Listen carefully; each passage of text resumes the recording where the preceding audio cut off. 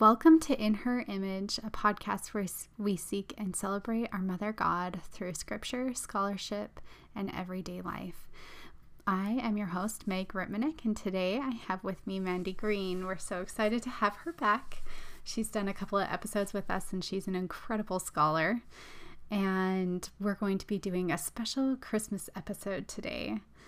I'm going to be going over Mary and the Tree of Life and lots of different things to help you put a meaningful celebration of the feminine divine into your Christmas celebrations. So with that said, Mandy, thank you so much for coming on the podcast today. Well, thank you, Meg. It's my pleasure, honestly. Thanks for inviting me. Yeah, we're so excited. So, how have your holidays been so far? Well, they just started. I just finished finals. Probably the hardest week of my life in the last while. So I'm decompressing. Maybe that's why my voice is so terrible. But I told myself I couldn't set up Christmas until I finished my finals. So I am in full Christmas swing, boxes everywhere, and I love it so much. I'm like a Christmas freak. I just go crazy. Me too. I have a huge collection of Christmas decorations. It's super important for me to really deck the halls It for is. Christmas. It is. So maybe we could start off this podcast really actually talking about the Tree of Life and the connection that has to our Christmas tree. I would love to. So, our Christmas tree actually shows up in the 1800s in Germany. And it's a story, of course. Like all of these traditions aren't like, well, we documented the Christmas tree today, right? So, they there were some people who were worshiping an oak tree, which I think is really interesting because oak trees are associated with the feminine in Europe, particularly in England, right? This very steadfast, immovable type of thing. So the priest came out and said, "Oh my goodness, you guys are pagans. You can't do this," and chopped down the tree. And supposedly a pine tree grew in its stead. And he said, this is the new symbol of eternal life or everlasting life. And so that's where that really began. But what I thought was so fascinating about this that I didn't know until researching this was that December 24th is actually the feast day of Adam and Eve. What? So you have the feast day of Adam and Eve on the 24th, preceding Christmas Day. And remember that Christmas is a holiday that's actually celebrating the sun god, and it slowly is integrated into Western Christianity. And these feast days all kind of have these quote unquote pagan roots. Now, let me say, pagan comes from the root paganus, the Latin root paganus, which means country person, rural person. It's our equivalent of a hick, right? Or someone who's like, I feel like I'm denigrating someone saying that. Backwoodsy, right? And it doesn't mean what it's come to mean in our day. Like if I say pagan to you, what do you think of? Well, I have a different connotation with pagan because I've actually studied a lot of pagan traditions and I've come to admire and really cherish a lot of those traditions now in my life. Yeah. Because they have a lot of roots in like honoring the earth and respecting one another and finding symbolism through story, and I think it's really beautiful and adds a lot of richness. And I've learned that most of our traditions and most of our holidays actually came from pagan traditions. They were already celebrated along with the seasons. And so but I know a lot of people maybe not familiar with those kinds of things that haven't actually studied into that. They will just be familiar with like the biblical view of a pagan, which is someone that is doing something evil. Yeah. Is kind of how the Bible portrays Yeah. paganism, right? Yeah. It's like a cult. It's bad. Right. It's all, Yeah. yeah. But Which is not really how it was, right? They were just honoring the earth and celebrating seasons according to what happens in those seasons, like the season of death and the season of harvest and the season of rebirth, and just going with the earth. So, yeah.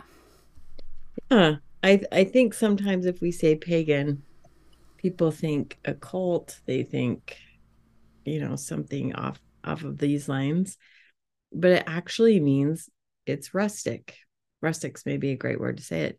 And what's so interesting about pagan practices is that they predate Christ. So are they looking forward to a Christ? Do these practices celebrate divine feminine, divine masculine, like all of these things? If you really look at a pagan practice, you're looking at solstices, you're looking at celestial alignments. So all of this matters. And it was this undercurrent that Western Christianity came up against and tried to fight and weren't totally successful at eradicating. And again, they were like, that's so rustic, that's so uninformed.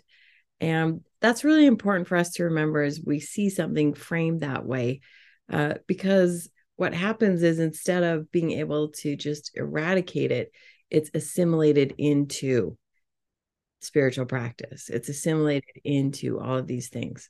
So, and that, of course, does it magnificently well, because the next thing you know, we're all celebrating Christmas. And it's a worthy holiday. It's a worthy holiday.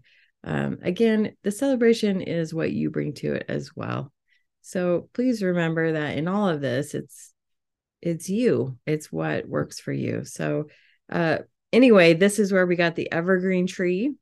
And incidentally, in America, Christmas trees were kind of still considered pagan, but in a more modern sense. And it wasn't until Queen Victoria and Prince Albert put up a giant Christmas tree at the palace. And then, of course, the American love of royals was like, oh, we need it. We need Christmas trees. So that's where ours in America really became quite pronounced. But as with everything, it has these deep, deep, deep, significant spiritual roots.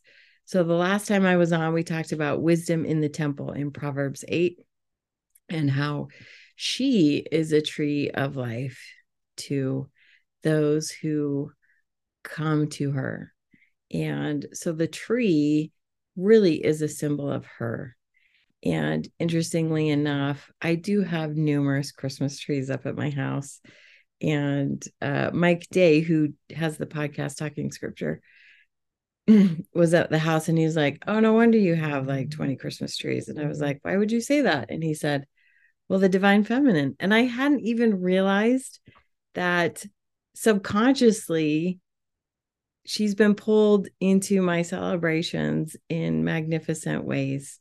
I love the Christmas tree. I love the undying nature. I love the way it points. I love the way it shelters. I love the way it illuminates. And so I feel that's at the root of what a Christmas tree represents and what she represents. And she's called the tree of life. There is a huge connection between the divine feminine and trees. And I also think it's really interesting that I'm going to kind of go off a tangent here. Okay. That most likely the thing that will save our planet is planting lots of trees. And I think that there's a huge connection with the divine feminine and bringing her back into our spiritual practices, and that restoring us spiritually, and then also like planting trees on the earth and that restoring the earth and them kind of coinciding together. And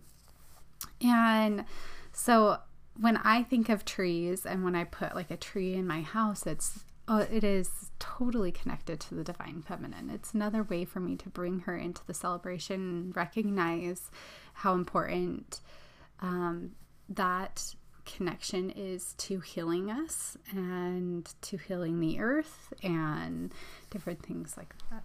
So,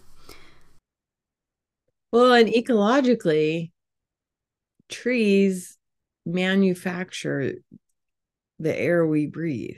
The breath of life is actually given to us by trees, and it absorbs our carbon dioxide, is it?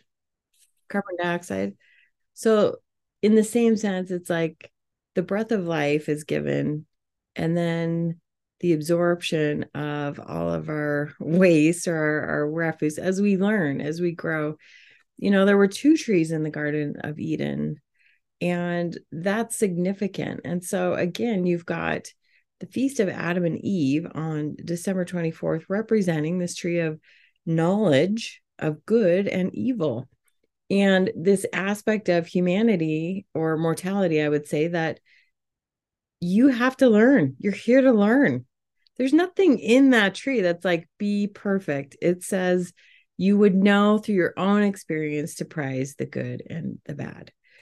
And with that tree, next to it is the tree of life, which preserves life through the eons. And so you've got these two trees next to each other. And I loved that juxtaposition as far as Christmas Eve kind of being this breath of mortality and this descent into a mortal experience, as we think of Christ descending down, coming down through all of those heavenly levels, condescending down, as Nephi says, and then being raised back up to eternal life.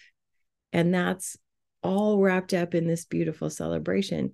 You can't think about Christmas just as the birth, because you think of what the birth means to the human family, right? To God, to our Heavenly Parents' family. And conversely, I can't think of Easter without thinking of the birth, the condescension, the coming down.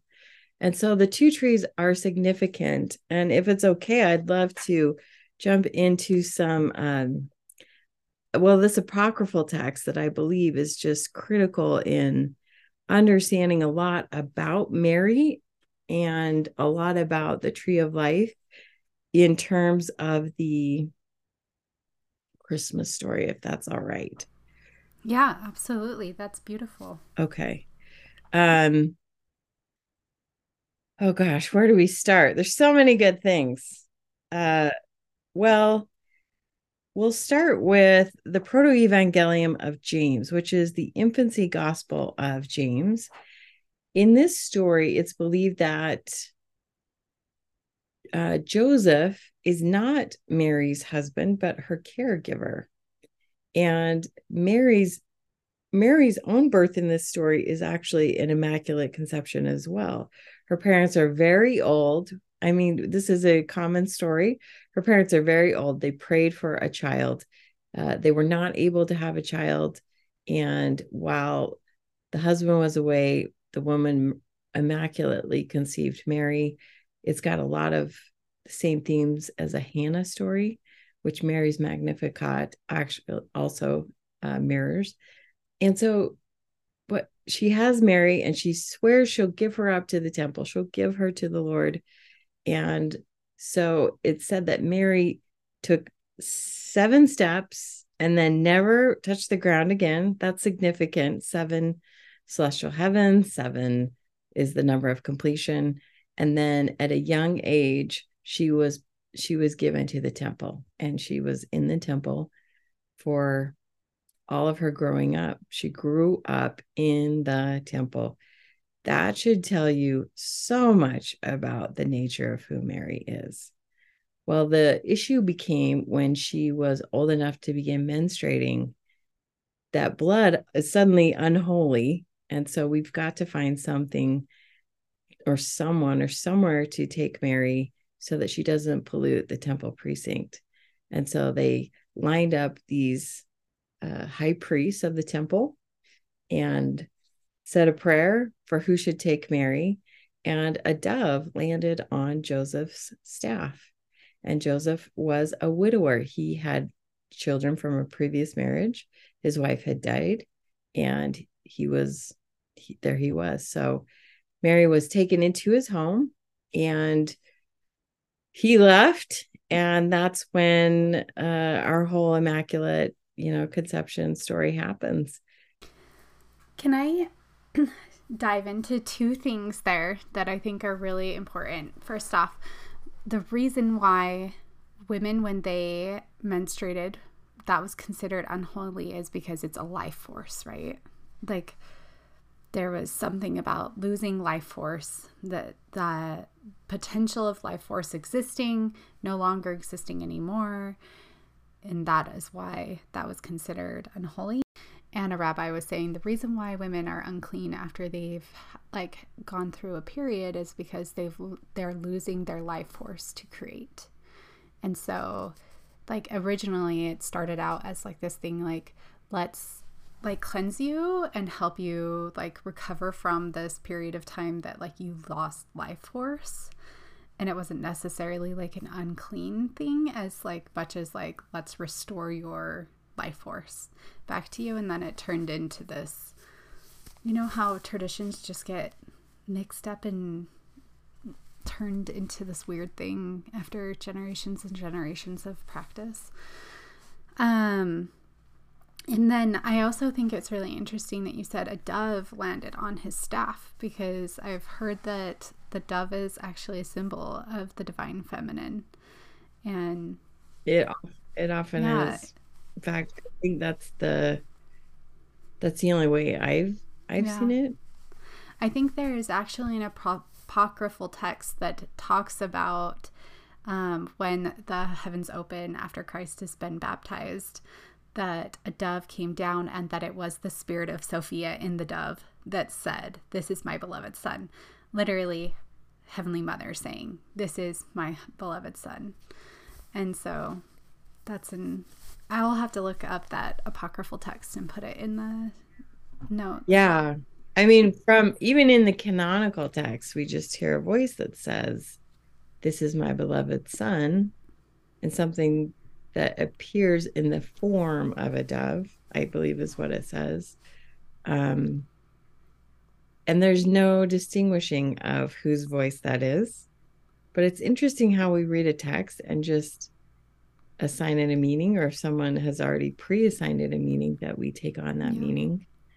And I don't believe there's anything that denotes who's saying that. And I think that's significant.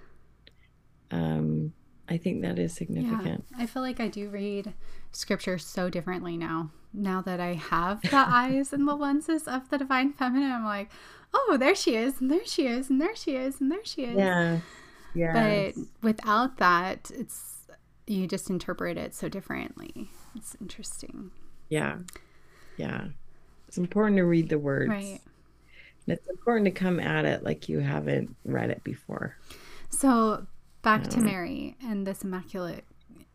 Okay. Yeah. So back to Mary.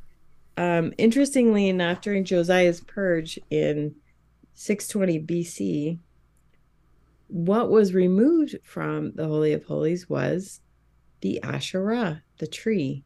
And Asher is, Ashar in Hebrew means to be happy, to be blessed. So the tree was the one that blessed you, that made you happy. And during the purge, she was removed from the temple and burned. And they also burned these groves of trees in the high places, saying they were, wicked places. So here we have this displaced tree.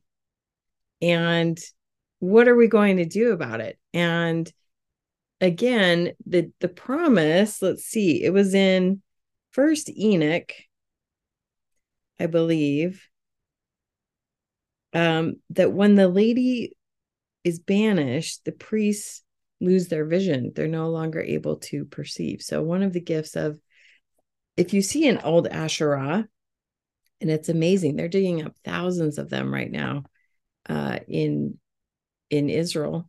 And when I was there in 2014, I wanted to write a paper about this. My teacher was like, Oh, those are nothing. They don't amount to anything. Well, now there's thousands of them being dug up. But an Asherah has the root of a tree. Her waist down it's like a tree trunk. I should say a trunk. And then her hands are under her breasts, showing that. But she always is depicted with these ginormous eyes, these huge eyes. And so one of the gifts of the lady is this gift of vision, this gift of seeing. Well, if everything that Josiah did was on the up and up, and the promise is that as long as you worship God in the correct way, that you'll never be removed from your place. Well, 587, the temple's destroyed and Israel's taken into captivity. So you tell me, right? Like, is this a good thing or a bad thing to remove the tree from the Holy of Holies? And so we have this displaced tree. And in the Proto-Evangelium, there's this beautiful account of when Mary is born. Well, when Jesus is born, excuse me. There's a place in Israel, and I've been there twice now. Now, the Church of the Nativity is where Constantine's mother went in 300, and she wanted to designate all these sacred sites. So she asked everybody, and they were like, no, this is the place, this is the place, this is the place. And so this is kind of where we have these sites. How accurate it is, I don't know. People hate it when I lead a tour in Israel. And I'm like, this is where people think it might be, but it's actually, if it is here, it's several hundred feet below us, or it could be here, and they want the exact spot. Well, this is the one place I believe is pretty as close as we can get. And it's this beautiful spot called Kathisma. And it's a church built in the 500s. It's an octagonal church. There are only a few octagonal buildings in the sacred world. One is the Dome of the Rock, but Kathisma is also built in an octagonal shape, 8 being the number past completion, new life.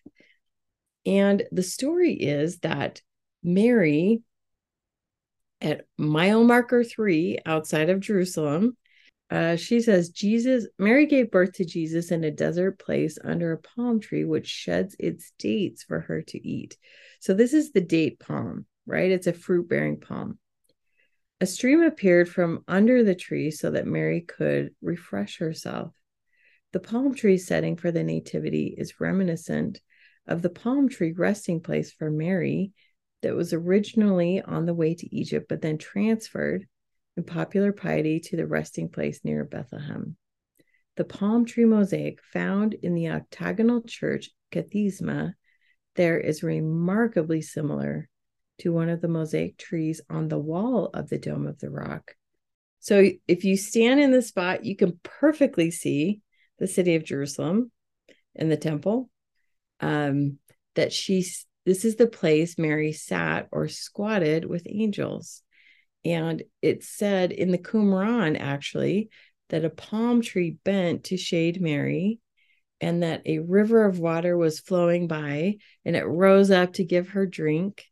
And this is the place where Mary sat or squatted with angels. Now, later on, it's said to be the place where Mary rested on her way to Egypt. So we have these two kind of stories being conflated into one. But the palm is a very interesting symbol. In Egypt, it's called in Greek, it's the phoenix tree, but it comes from this root that we would know as phoenix and represents death and rebirth. So here, right in the story, you've got this beautiful tree representing death and rebirth, and the woman giving life to the son who actually dies and is reborn. And on the floor of this chapel, there are palm trees all over in these mosaics that are pink. Now, what's so cool about this site, and I don't know if last time I was there, it was wired off, but they discovered it in the 1990s. They've been looking for this lost church for over 1,000 years. 1990s, they're widening the road from Jerusalem to Bethlehem. and they hit this structure, and all of a sudden, oh my gosh, here's the floor of Cathedra. And they excavated it. You can look in biblical archaeology. There's a great article about it, that they looked at all of the mosaics, and you've got these beautiful pink, of all colors, pink mosaics with these gorgeous palm trees. And there's two octagonal rings, and at the center is this rock. And then they didn't have the money to develop it or look at it, so they just dumped all the dirt right back on, and it's just sitting there off the road, as this perfect gem, I believe, that represents so much of this story. The palm trees are there. Right now, there's a huge olive grove there. There's water there.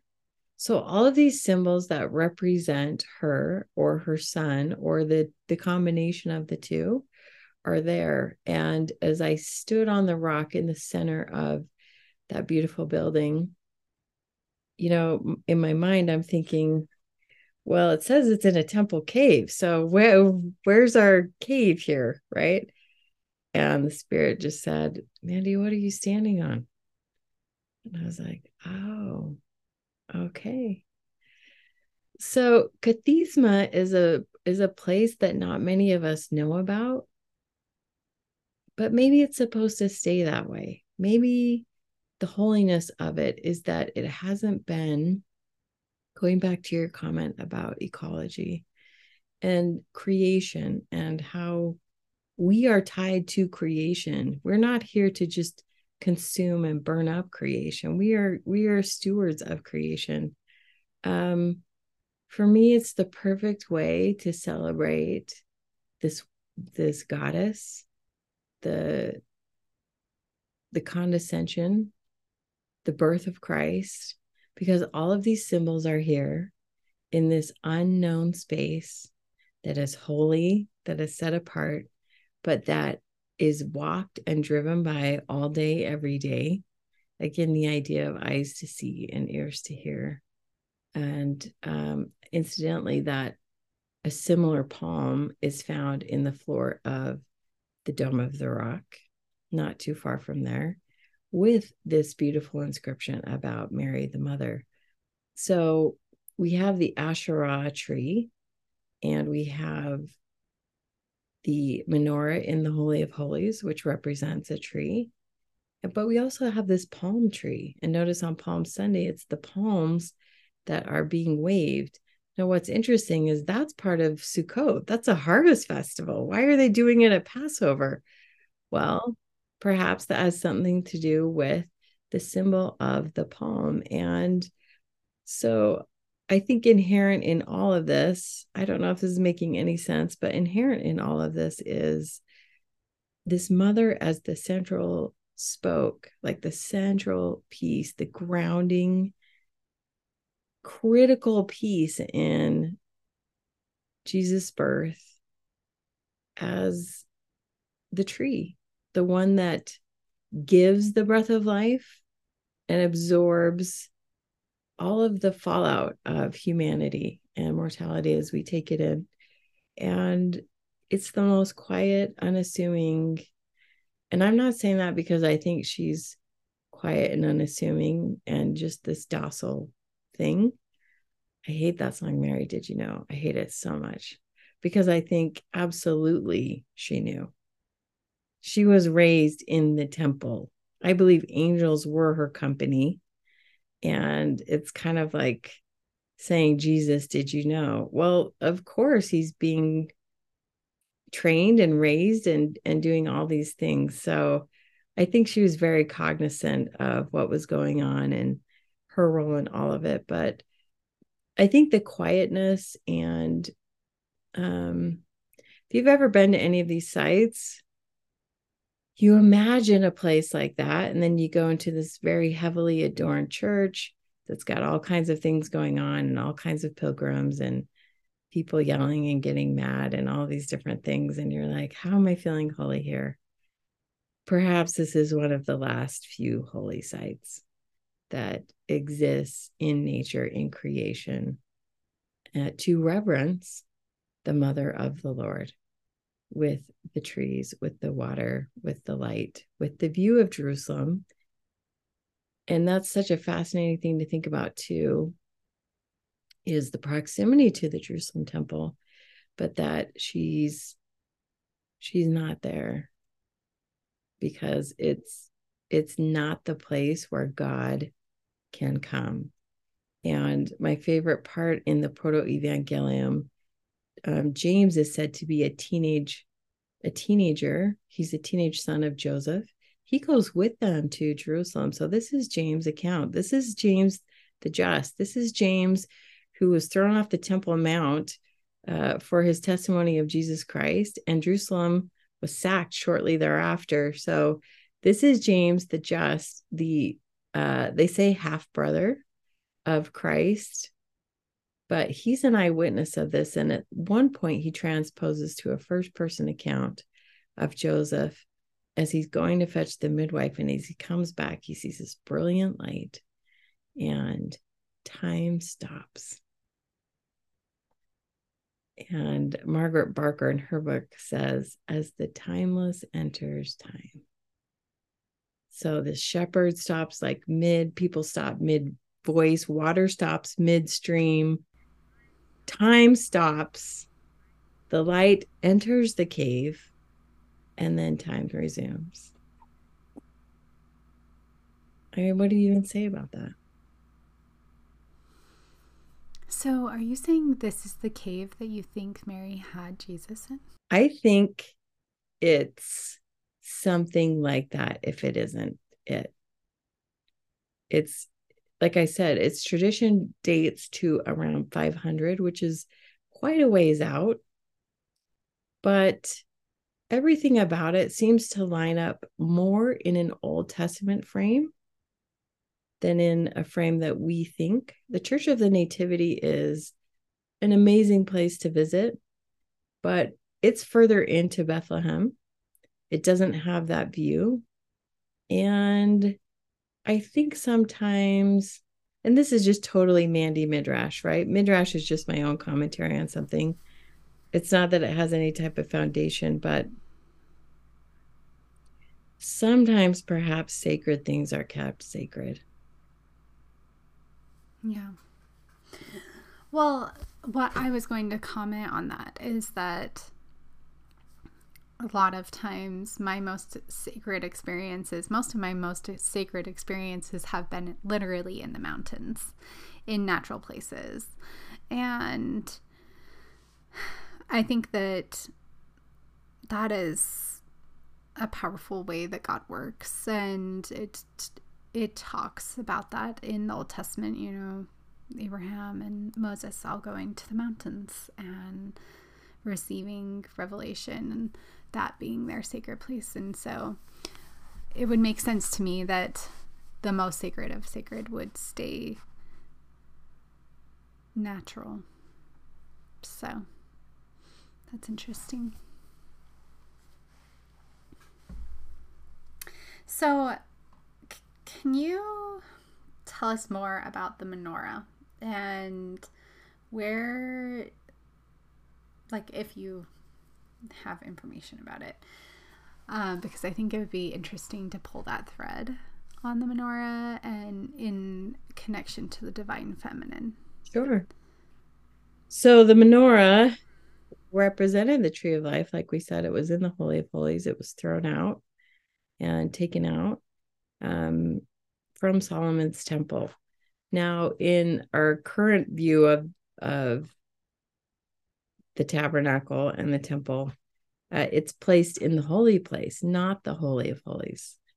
And so it's there, but then in the book of Revelation, I pulled out my Greek book of Revelation, and what's so interesting about Revelation that we're going to be studying, some of us, is that in the end times, in the temple of the New Jerusalem, the tree of life is restored to the Holy of Holies. It's in the Holy of Holies. And as water flows out from the Holy of Holies, let me pull this up.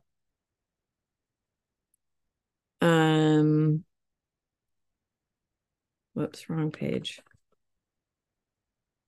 Chapter 22. Then the angel showed me a river of living water, clear as crystal, literally glowing, flowing from the throne of God and the Lamb. Through the middle of the city's main street, on each side of the river, was the tree of life, producing 12 kinds of fruit, yielding its fruit every month. And its leaves were for the healing of peoples. No longer will everything be under a curse. The throne of God and of the Lamb will be in the city, and his doulos, his slaves, will worship him, and they will see his countenance, and his name will be on their foreheads, and night will be no more. They will have no need for the light of a lamp or the light of the sun, because the Lord, the Most High God, will shine on them, and they will reign for eons of time. And he said unto me, these words are faithful and true. So if you look at this giant ark at the beginning with Adam and Eve in the garden and the tree of life, and the cherub means a sword, actually. So I don't know where we got these cute chubby angels. They're adorable, but a cherub, like if you're saying it's a cherubim, it actually cherub is a hard H, like in Hanukkah, which we'll talk about, but they're the sword bearing angels. So when cherubim guard the tree of life, that's some serious stuff. And it was so that they would be able to have that experience, but not live forever in that experience. And the restoration, so you have the tree at the beginning, but here you have the tree at the end in its rightful place. And like it said, its leaves, it produces fruit, and its leaves are for the healing of all people. So the menorah represents, in Judaism and in the Hebrew temple, the old Solomon's temple, it represents the tree of life. Now, again, the tradition through time gets transposed, and the celebration of Hanukkah, or the Festival of Lights, comes from when the temple had been destroyed and they came back to rebuild it. There was not enough holy oil to burn the lamps in the temple for the 8 days required for purification. Again, there's that number 8. And so they said a prayer, and they said, this is all of the oil that's left. And they said a prayer and put it in the menorah, and it burned for the entire 8 days and sanctified that space. And so Hanukkah is the celebration of the Festival of Lights, celebrating this miraculous moment when they were able to cleanse the temple and sanctify it once again. Okay, so I have a question for you. I had read in my studies that the menorah was an ancient symbol of the tree of life, and that it originally was incorporated into the temple ceremony as a symbol of Heavenly Mother and the tree of life. After I read that, I went and bought one.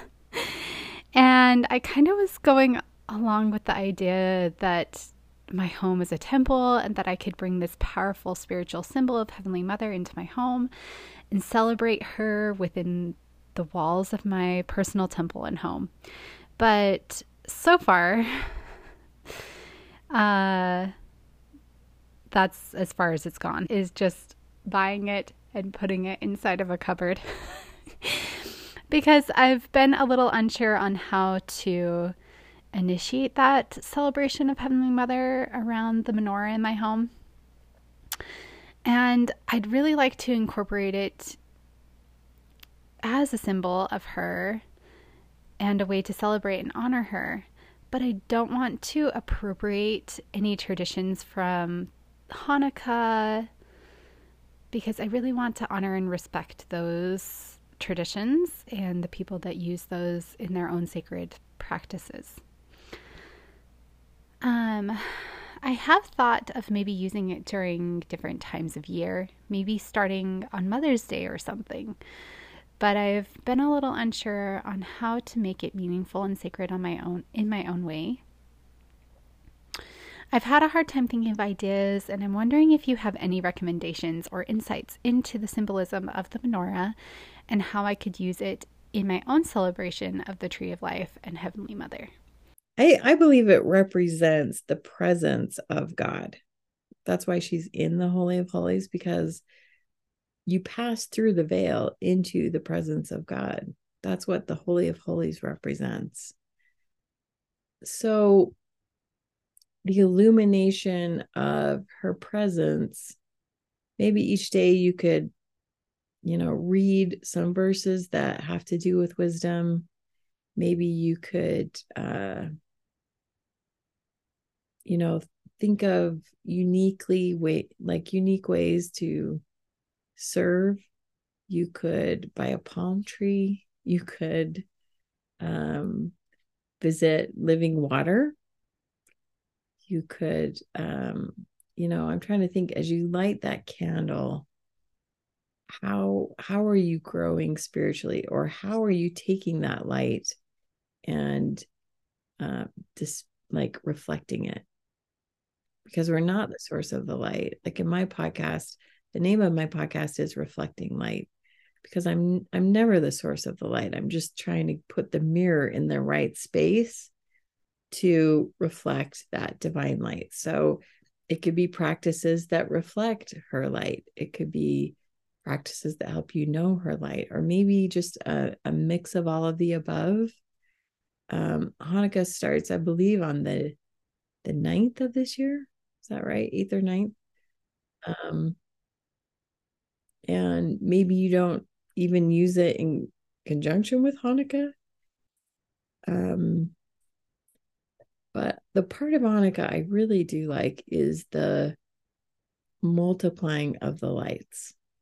And that is, each candle burns down, then the next day it's 2, then it's 3, then it's 4, then it's 5. And so the cumulative effect of lighting the candles is that on each day you have more light, if that makes sense. So that's a great question. I'm not sure I have an answer. Yeah. Well, you've given me a couple of ideas, and I definitely want to take it further and come up with more, or maybe have conversations with some other people about it and see what they would recommend. It's actually really hard to, I've had a hard time finding like the ancient roots of the menorah. Most of it's like modern interpretations of what the menorah is, and so it's really hard to find anything that's ancient associated with it.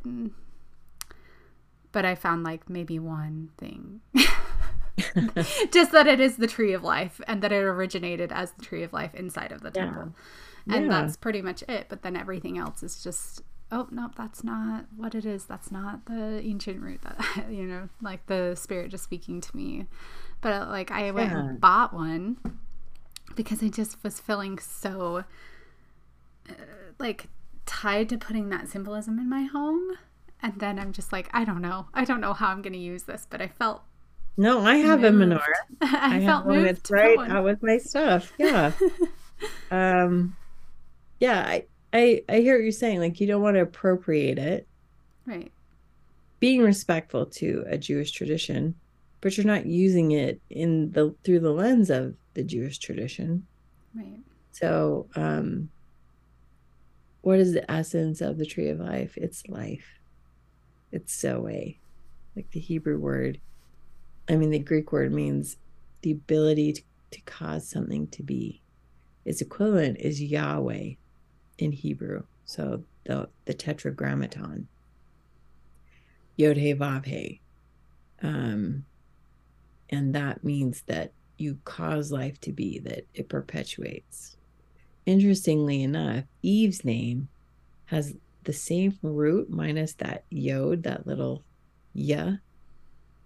And hers is a finite representation of life.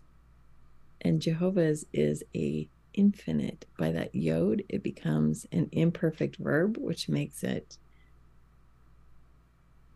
a continuous action in Hebrew.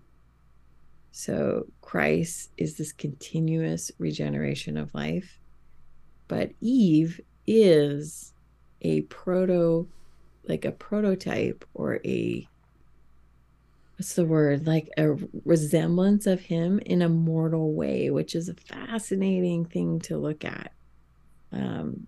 That she shares that with him, and she's a woman.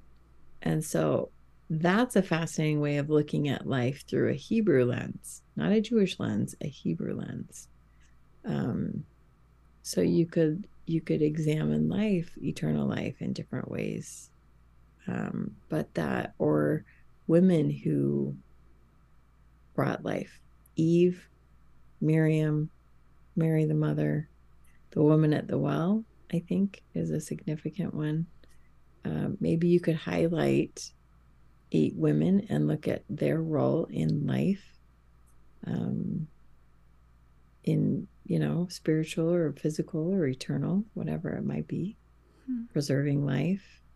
The midwives in Moses' day, they're amazing. They are preserving life against Pharaoh's orders. So maybe you could look at it through the lens of life. I think that would be a beautiful way, because that's it's looking at the divine feminine, but through a lens of people in our experience. But you can learn from their examples. I love that. That's really beautiful.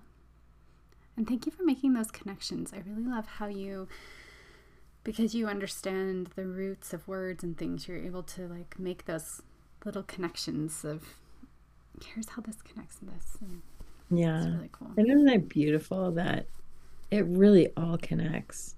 Yeah. As you pull these threads, you just pull out 5 other threads that connect to other things. And I feel like that's a big thing. Like, yeah, this is part of it. This is connected. Otherwise, those threads will pull out pretty quickly, I should say. But these just keep pulling, and then it pulls other threads. But it really is connected. These deep symbols are symbols for a reason, because they can last time. They can last through all of the transitions, and we can overcome the traditional baggage that's associated with the symbols and go from there. Yeah, that's beautiful. I think that is our role in life, is to like overcome that baggage, right? Dig deeper and understand the roots and reclaim that truth that exists. So. It's my belief, and there's a lot of scholarship to back this up, that the tree of life is a 7-branched candle, which would represent the 7 celestial heavens, the 7 days of creation, 7 as the number of completion. That is what I believe the original menorah was. And again, the menorah is a representation of the tree of life. And if you, Nephi 11 is my favorite chapter in the Book of Mormon, but he says that the fruit of the tree was desired to make one happy. Now we know that Nephi wrote in Reformed Egyptian, and he said, if we could have written in Hebrew, there would be no error, but this is what we have. Well, what's the Hebrew word for happy? Or Asherah. It's Asherah. So when he sees the tree, he asks the angel, what does the tree represent? And the angel immediately shows him a picture of the most beautiful and fair woman he's ever seen in the city of Nazareth. And he says, this is the meaning of the tree. And Nephi says, it is the thing you could desire most in the world. And the angel says, yes, and the most delicious to the soul. So I really recommend that. If I were to pick a text that you would read to ponder the role of the divine feminine in the nativity, it would be 1 Nephi 11 as you look at the love of God evidenced through Mary. And keep in mind that Nephi and Lehi live at the exact time of Josiah's temple purges. So Lehi says, I have a dream that Jerusalem's going down. And Laman and Lemuel are like, what are you talking about? We are super pious. We observe all the rites. We observe all the rituals. And then both Lehi, again, you've got two witnesses, Lehi and Nephi have a vision of the tree. Well, what's Nephi and Lehi's orientation to the temple? They absolutely know the tree as a part of the Holy of Holies. And so as you start to make these connections and pull this thread here, you're starting to see that all the angel has to do is show Nephi or Lehi the tree, and they understand, which is that contextual piece that I'm not sure that we get, but that's all going on at this same time. And so here's the tree showing up as the menorah. Here's the tree showing up in the garden.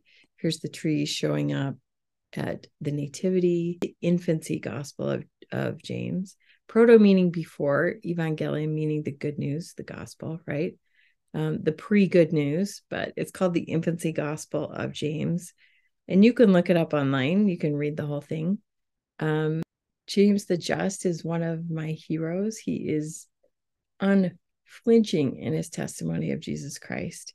And this is the same James that wrote, if any of you lack wisdom, let him ask.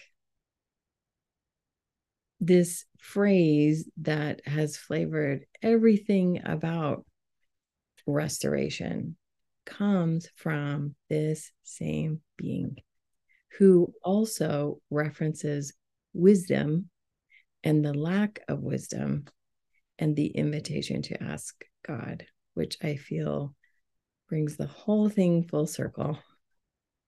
Here's the tree showing up in the Quran. I can actually read you this text. I think it's just quite beautiful. This is Surah 19, Miriam. And remember, Miriam also has her main predecessor was with Moses and Aaron. She was the wisdom. She was the wisdom figure. She was the one who showed them where the water was. So again, another parallel. All right, verse 16, relate in the book the story of Mary when she withdrew from her family to a place in the east. She placed a screen to screen herself from them. Then we sent to her our angel, and he appeared before her as a man in all respects. She said, I seek refuge from thee to Allah, most gracious. Come not near if thou dost fear Allah. He said, nay, I am only a messenger from the Lord to thee to announce the gift of a holy son. She said, how shall I have a son, seeing that no man has touched me, and I am not unchaste? He said, so it will be, the Lord saith, that is easy for me. We wish to appoint him as a sign unto men and a mercy from us. It is a matter so decreed. So she conceived him, and she retired with him to a remote place. And this is the verse I really wanted to highlight. And the pains of childbirth drove her to the trunk of a palm tree. She cried in her anguish, ah, would that I had died before this. Would that I had been a thing forgotten and out of sight. Probably anyone who's had natural childbirth can relate to that. But a voice cried to her from beneath the palm tree, grieve not, for the Lord hath provided a rivulet beneath thee, and shake towards thyself the trunk of the palm tree. It will let fall fresh ripe dates upon thee. So eat and drink and cool thine eye. And if thou dost see any human, say, I have vowed to fast to Allah. At length she brought the babe to her people, carrying him in her arms. They said, "Oh, Mary, truly an amazing thing thou hast brought." So that's in the Quran. Is Yes. that what you said? Yeah. I didn't know the Quran had the story of Christ's birth in it. Yes. Christ is considered a great prophet.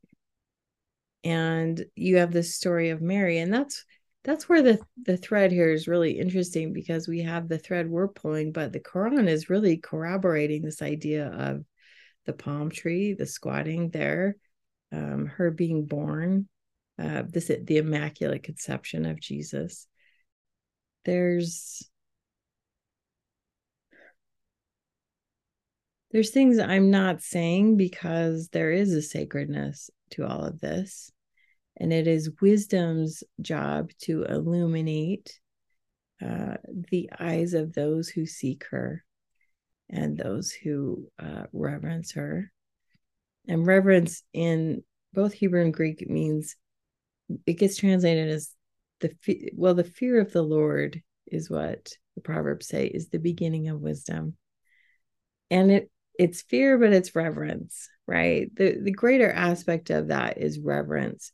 The fear comes from the sense of, this is a real, powerful goddess. This is someone with ridiculous power. She doesn't need anyone protecting her. You should protect yourself from her, honestly. Like, people who say that do, they don't know what they're talking about, right? I just see like the guy in Ocean's 11 like crossing himself when he pushes that button to like send this seismic whatever.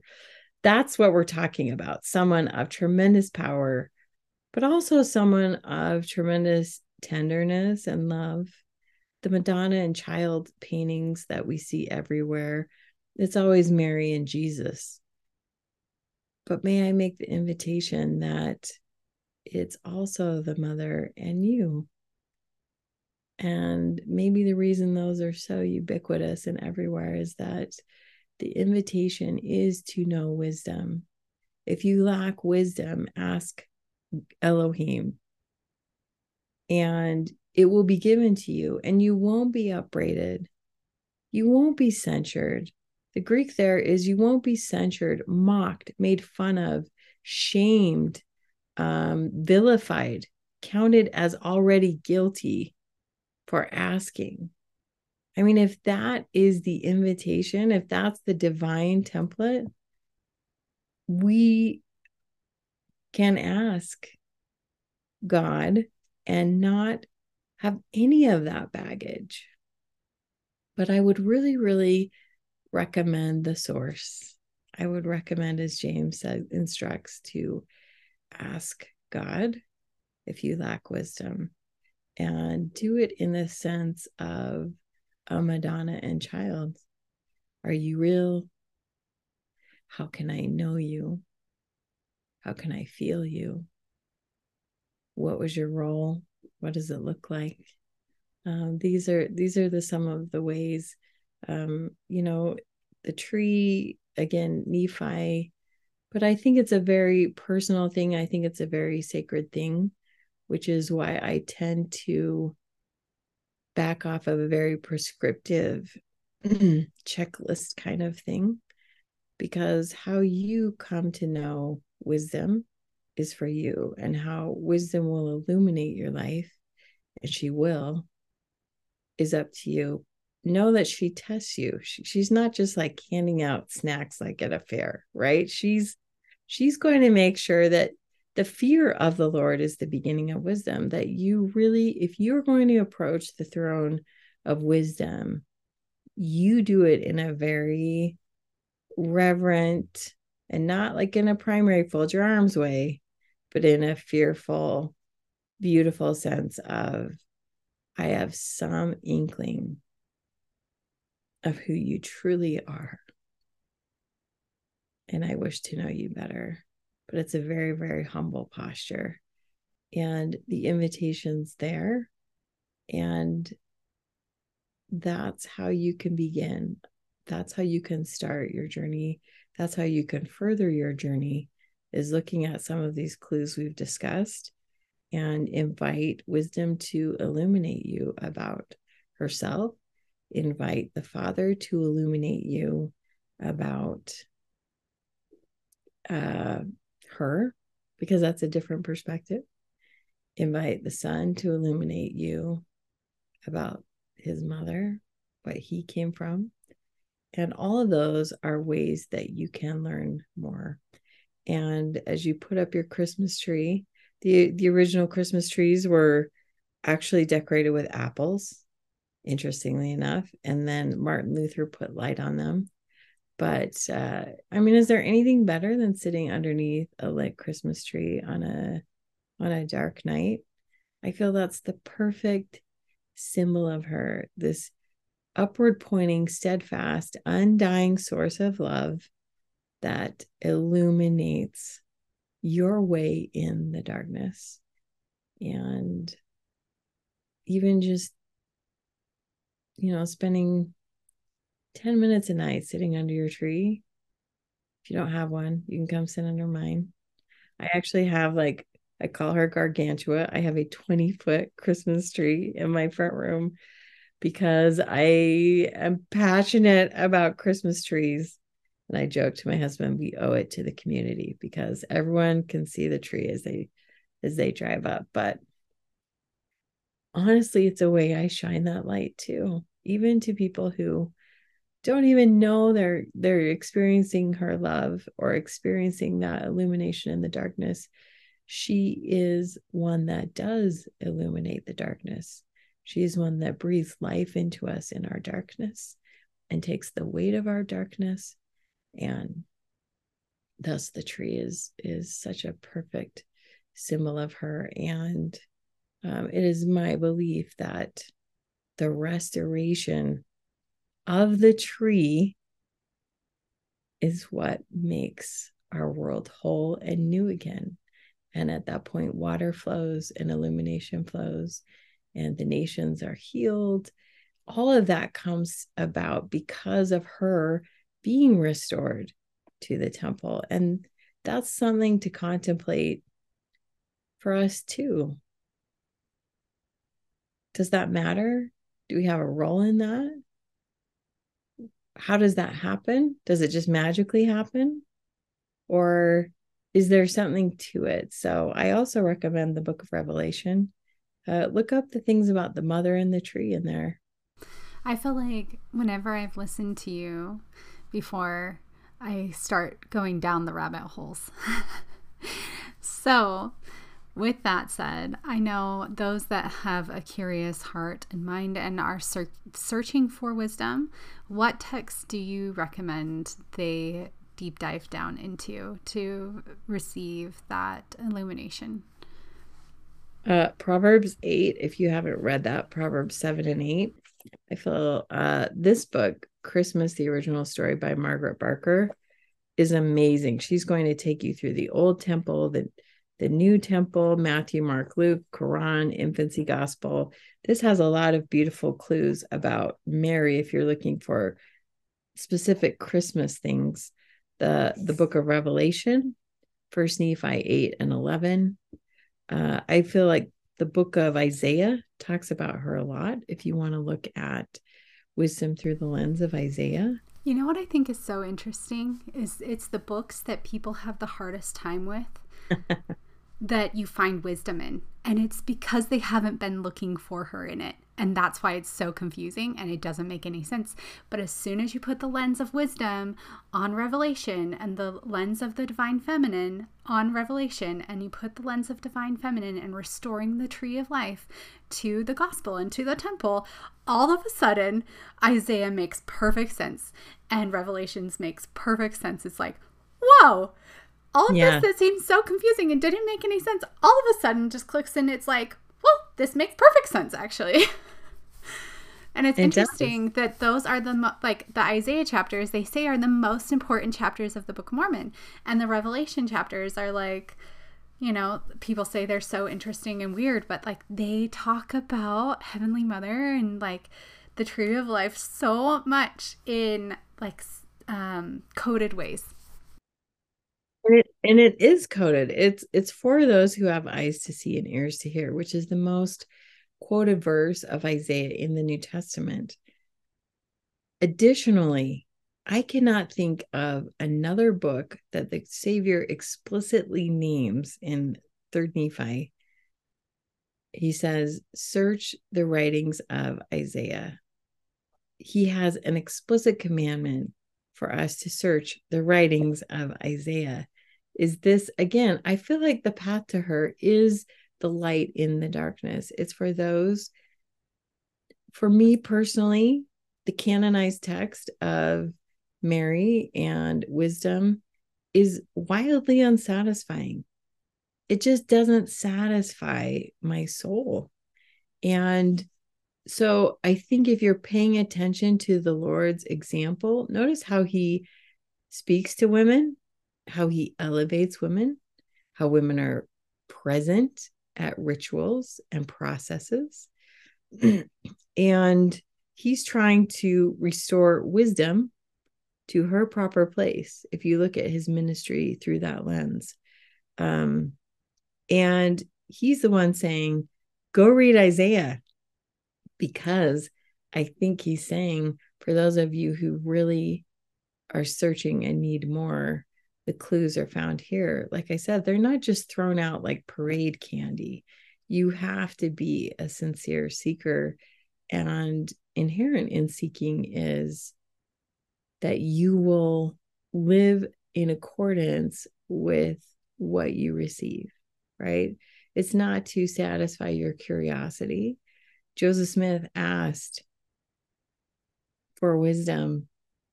Was his life one of parade candy? No, it was this very steep grade of learning and growing. And so the questions are always welcome.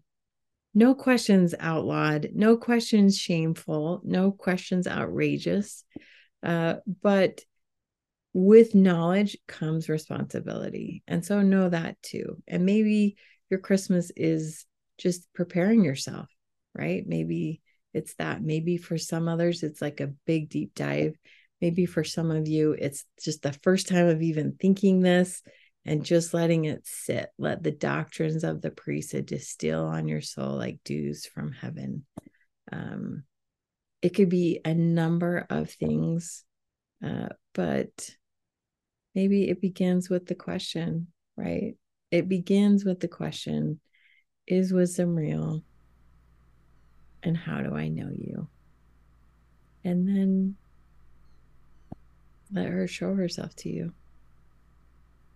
That's a beautiful invitation. Mandy, thank you so much for coming on the podcast. We really appreciate your time and the things that you've shared with us today.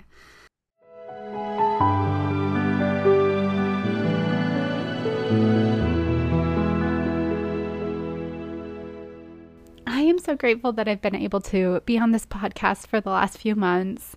It's been so amazing. I hope you've been enjoying this series of learning about legends and traditions and folk tales and stories about the goddess from all over the world. And I hope that you're learning a lot about yourself in the process. We are so excited when we come back in the middle of January. We're going to be doing an interview with Pam England about the Hindu goddess of the heavens called Inanna, and it's about her descent into the underworld and then her ascent out of the underworld back into the heavens. It is seriously the best interview that I've ever done, and I know that it's going to bless your life, so be excited and looking forward to that when we get back. And also, on that note, if you have a story that you would like to share, please reach out to us and let us know. We'd love to add it to this series. We'd love for you to reach out to us. You can just email us at inherimage@gmail.com, or you can message us on Instagram while you're here with us. Please, and if you feel so inclined, sign up to send us a monthly small monetary donation so we can continue providing this podcast for you. We need to earn enough money to be able to renew our Zoom account for the next year, which allows us to be able to hold these amazing interviews, get those recordings, and then publish them, as well as some other subscription costs that we have for editing and publishing. We hope you have a super satisfying holidays and that you are able to focus on rest and renewal and creating moments of magic with the people you love. We will see you again in the new year. Thank you for listening. I hope that you enjoyed this podcast. Feel free to share it, and if you haven't yet, please leave us a review wherever you listen to podcasts. If you'd like to support the podcast, you can do so monthly by making a monthly donation to anchor.fm/inherimage. We'll be back in January with another inspiring episode.